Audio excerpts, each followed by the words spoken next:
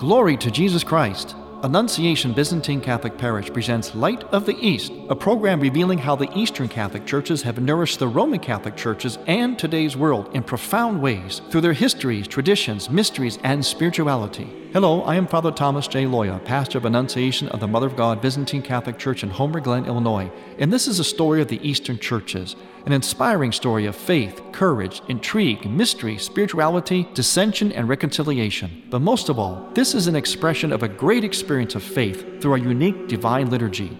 Join with me now as we look toward the Light of the East. Light of the East is also supported by Eastern Christian Publications, where you can find the prayers of the Catholic Byzantine Daily Office at ecpubs.com, and by EasternChristianMedia.com, a broadband network for you to learn more about the Eastern Catholic Churches. That's EasternChristianPublications.com.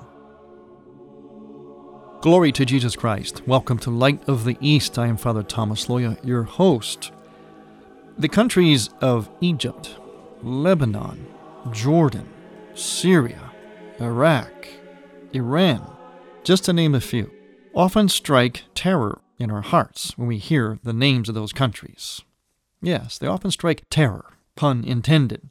And it's unfortunate because these places of the world were once great centers of faith, both Judaism and, in particular, Christianity. In particular, Syria. We hear a lot about Syria in the news today, and it's always bad. It's always about fighting and the war. But Syria was a great, fertile area of Christianity. Many things that happened in the history of Christianity happened in these countries, in this part of the world. Good things, great things. Saints, monasticism, the liturgies came out of Syria. Syria made a huge contribution to Christianity. And maybe, at least this is how I reconcile all this mess that we hear in these countries now. I reconcile it in my own mind by saying to myself, maybe it's precisely because these were such holy lands that the evil one brings so much heartache and hate and disaster to these very lands. It's the only way I can reconcile it. Why? Why would countries that once were filled with so much holiness now be filled with so much bloodshed, violence, and hate and division? To me, that's the only way it can be explained.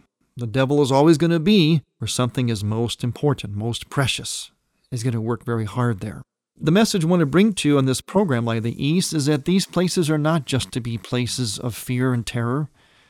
We have to revisit their contribution to Christianity, especially to Eastern Christianity. In fact, even recently, the Joint International Commission for Theological Dialogue between the Orthodox Church and the Roman Catholic Church was held this past September, just a few weeks ago, 15th to the 23rd, in Amman, Jordan, a city with a long history related to Christianity, but one of those, again, that we hear about in the news in not a very complimentary way. Nothing against these countries, just that we always hear about the turmoil, the disturbance, or the potential turmoils, the potential terrorist hotspots and so on of these areas.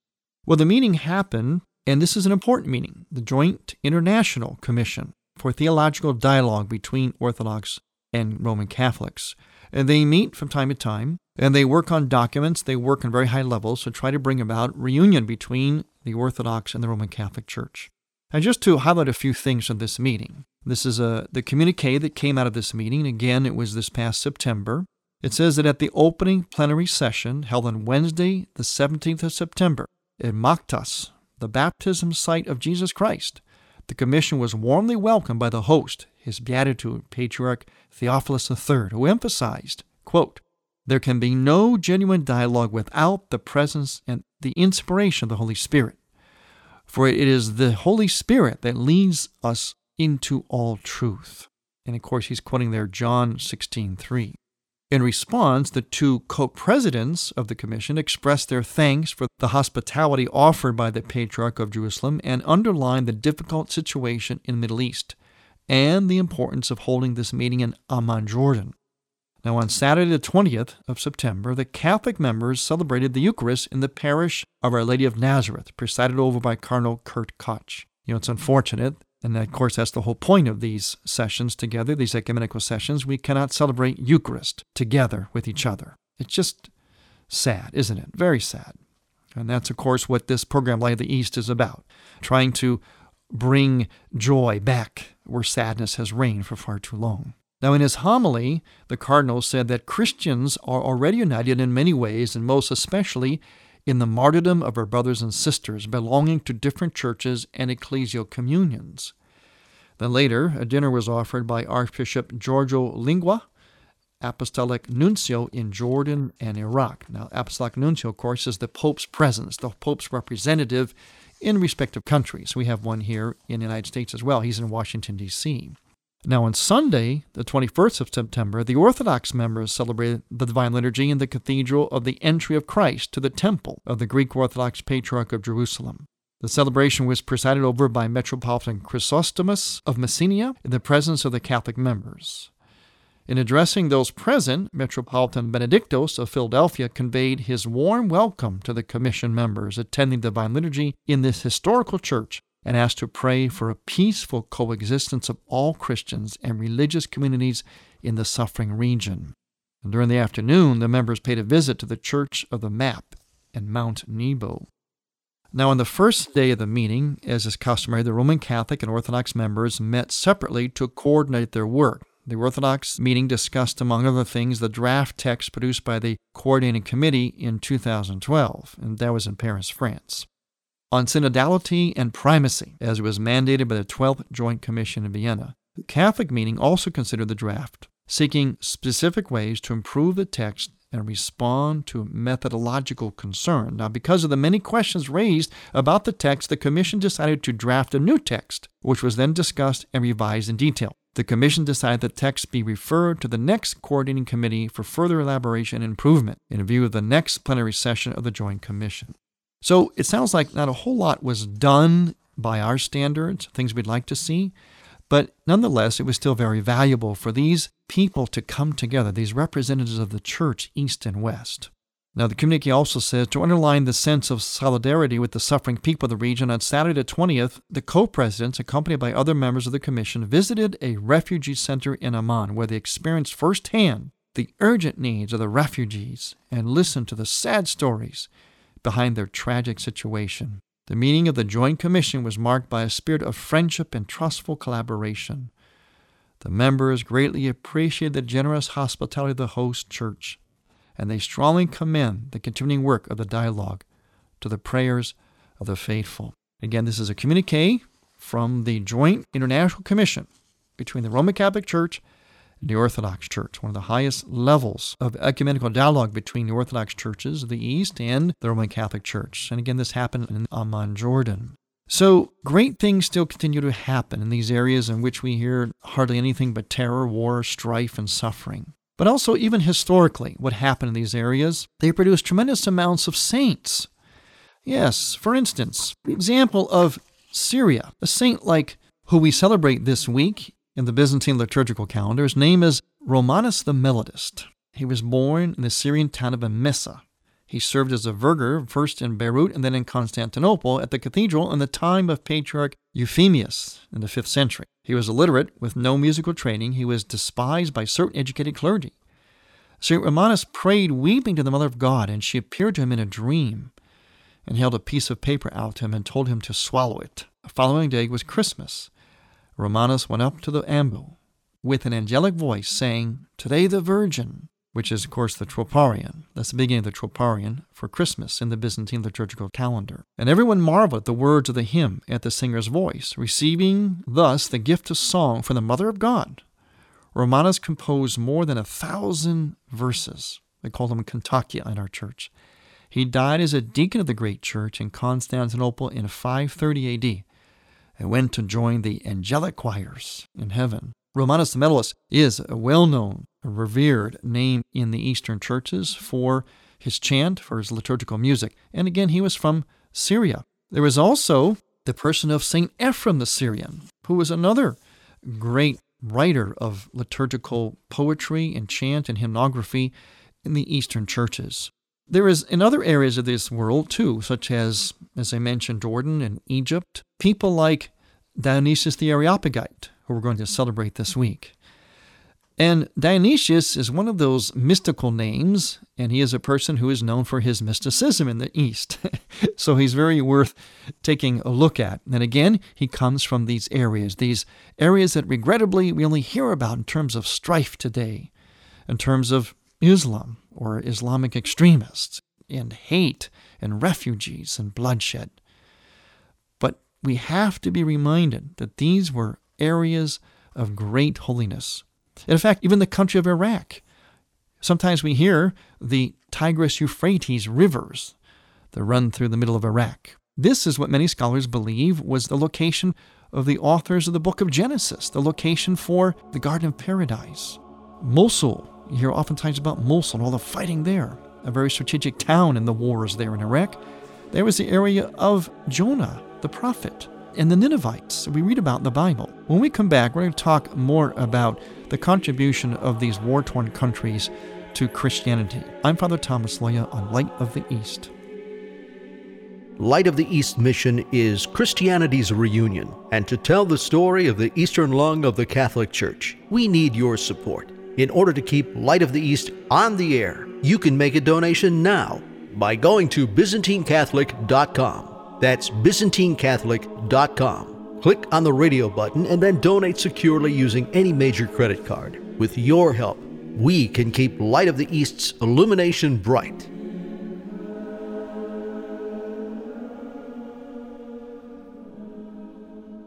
Glory to Jesus Christ. Hello, I am Father Thomas J. Loya, and I would like you to join me on the Orientale Lumen pilgrimage to Rome and Istanbul to celebrate the canonization of Popes John Paul II and John XXIII. In addition to celebrating the sainthood of two world-renowned popes, this trip will be a powerfully moving and truly unforgettable experience of the Church breathing with both lungs, east and west. We will visit major religious and historical sites of the ancient Roman and Byzantine empires, and you will hear from people who actually knew these two saintly popes. I guarantee you will never see the Church the same way again, and you will be making your personal contribution toward the cause in which these two popes were committed, unity in the Church between East and West. Join Father Loya Tuesday through Thursday, October 21st through October 30th for this spiritual event of a lifetime, the pilgrimage to Rome and Istanbul. Limited spaces, reserve early by going to VikingTVL.com. That's VikingTVL.com for all the details. October 21st through the 30th sponsors Orientale Lumen Foundation and Viking Travel. You're listening to Father Thomas Loya on Light of the East. Mysticism, it keeps men sane. So said G.K. Chesterton, the famous thinker and writer of the 20th century. Hello, I am Father Thomas J. Loya with an Eastern Christian moment. Christian mysticism actually means that which is most real. The mystical reveals and conceals all at the same time. It is life lived in the tension of paradox. God is three distinct persons, yet one God. He is the righteous judge and the lover of mankind. We come to know God precisely by that which we do not know about Him. Mysticism forms part of the particular genius of the Eastern Catholic Churches. Our church art and architecture are designed to reveal heaven and to conceal heaven, to give us an experience of heaven meeting earth. God is both transcendent and immanent all at the same time. He is uncontainable and infinite, yet was contained within the womb of a virgin. The elaborate and solemn liturgical services of the Eastern Catholic Churches provide for the worshiper a sublime experience of what keeps us all sane, mysticism. To find out more about the Eastern lung of the Church, go to EasternChristianMedia.com.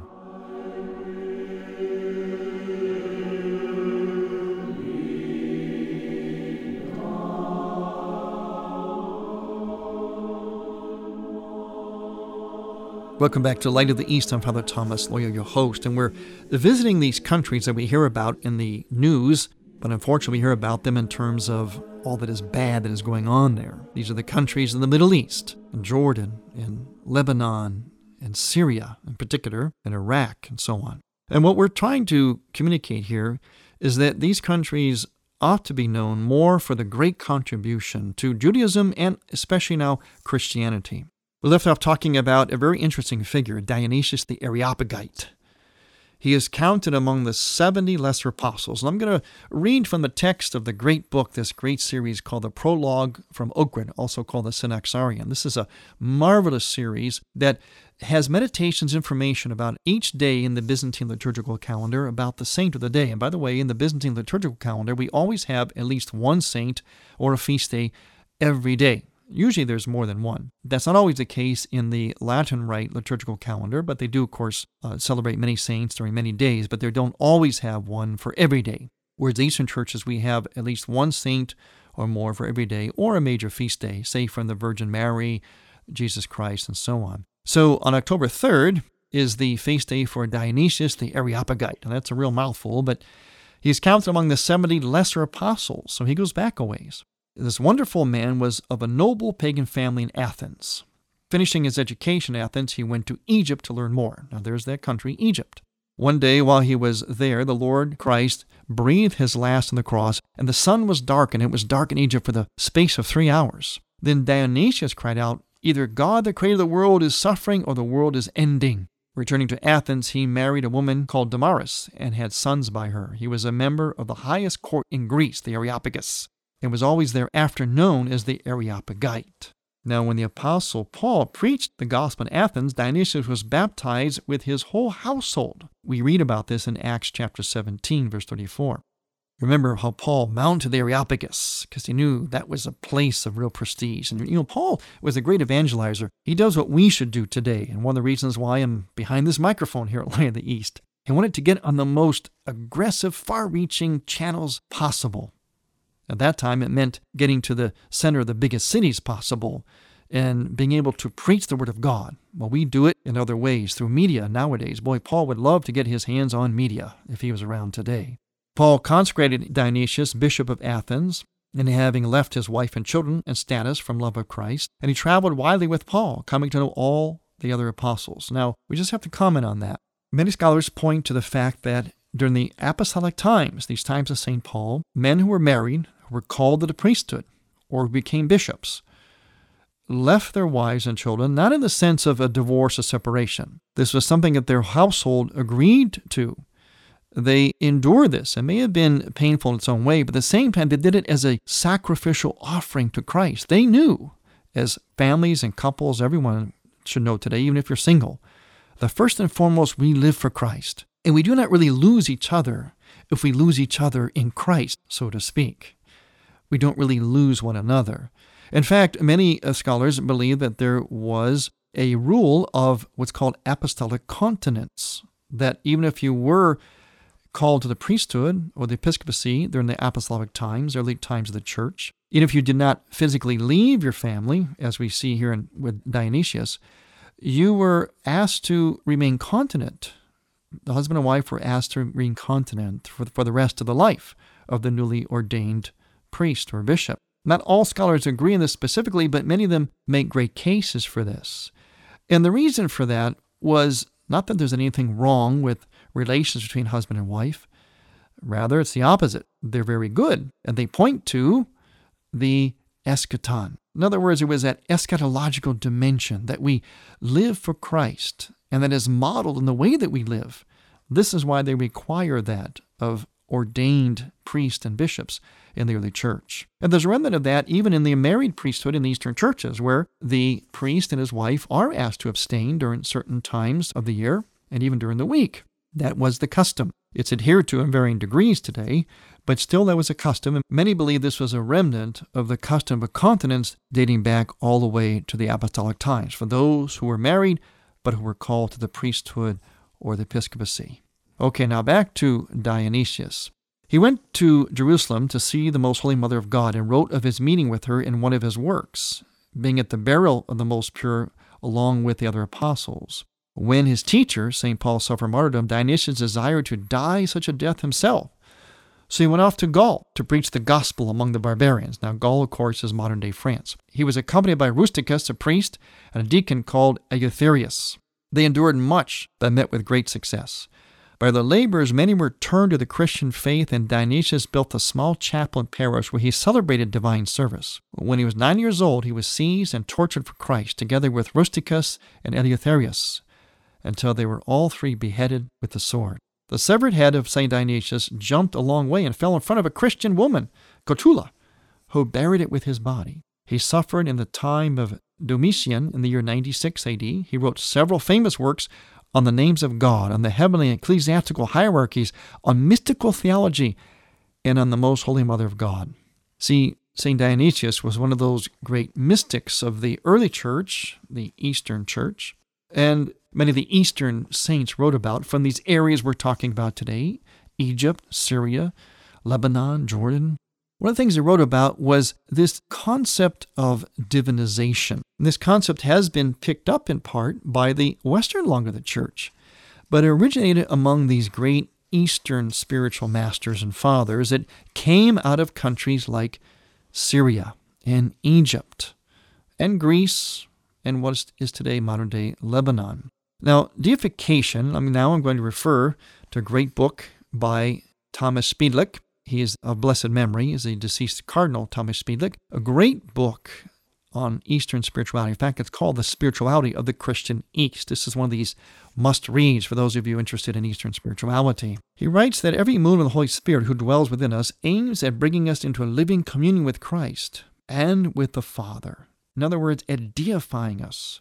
In spite of the serious liabilities attached to it, the terminology of deification and divinization, or theosis, was to impose itself upon the fathers as capable of expressing the newness of the condition to which man had been restored through the incarnation of the Son of God. The deification of man corresponds to the man becoming of God. It deals with a mysterious exchange by which each takes on the qualities of the other. Among Christians, Ignatius of Antioch, now there's another city for you. Antioch is today in modern-day Lebanon. Ignatius of Antioch told his correspondents that they were God-bearers, full of God. But it was left to Clement of Alexandria, now Alexandria is today modern-day Egypt, to give this doctrine adequate expression through the use of the terminology of deification. The Word of God became man in order that you may learn from man how man may become God. Now, of course, we do not mean that we become God in His essence, but we become so much like Him. After all, the Bible says we are made in God's image and likeness. That's not just poetic stuff. That's very real. We image God. We become partakers of the divine nature, as it says in 2 Peter in the Bible. That's how close we are, in a sense, grafted onto God's nature. We don't become Him. We don't become His essence, but become that close to Him. What a marvelous origin and destiny we have as Christians. And the fathers of these now war-torn nations are the ones that gave us this insight. Athanasius, even though he clearly identified sonship and deification, took great care to note that this assimilation was not identification. It does not make us as the true God or His Word, but as it has pleased God who has given us that grace. In Dionysius, deification became part of the Neoplatonic scheme of the return to God. Maximus the Confessor made use of Aristotelian and Platonic logic and physics for his theological vision of the cosmos, the basis of which was deification, which is the fulfillment of time, of the ages, and of everything they contain. Simeon, the new theologian, insisted on the need to become conscious of this participation in the divine, and this was his new contribution. In our day, it is Eastern theologians who have made this doctrine familiar again in the West. Moreover, the sophiological or sophianic theories are also expressions of it. The language of deification expressed several themes: man's created in the image and likeness of God, adoptive sonship, the imitation of God in Christ, contemplation, charity, the virtues, and prayer. It's a powerful word, this divinization. It's a powerful insight that we are made in the image and likeness of God, that this was our origin and our destiny. And this great insight was given to us, came from the very areas of the world now that have so dour, so vicious, so unfortunate a view of the human person. But that is not what these countries were really about. This is not what their history was about. It was about a great legacy of Christianity, especially in the Eastern lung of the Church. I'm Father Thomas Loya on Light of the East. Light of the East mission is Christianity's reunion, and to tell the story of the Eastern lung of the Catholic Church, we need your support. In order to keep Light of the East on the air, you can make a donation now by going to ByzantineCatholic.com. That's ByzantineCatholic.com. Click on the radio button and then donate securely using any major credit card. With your help, we can keep Light of the East's illumination bright. Light of the East is produced by ADC Media.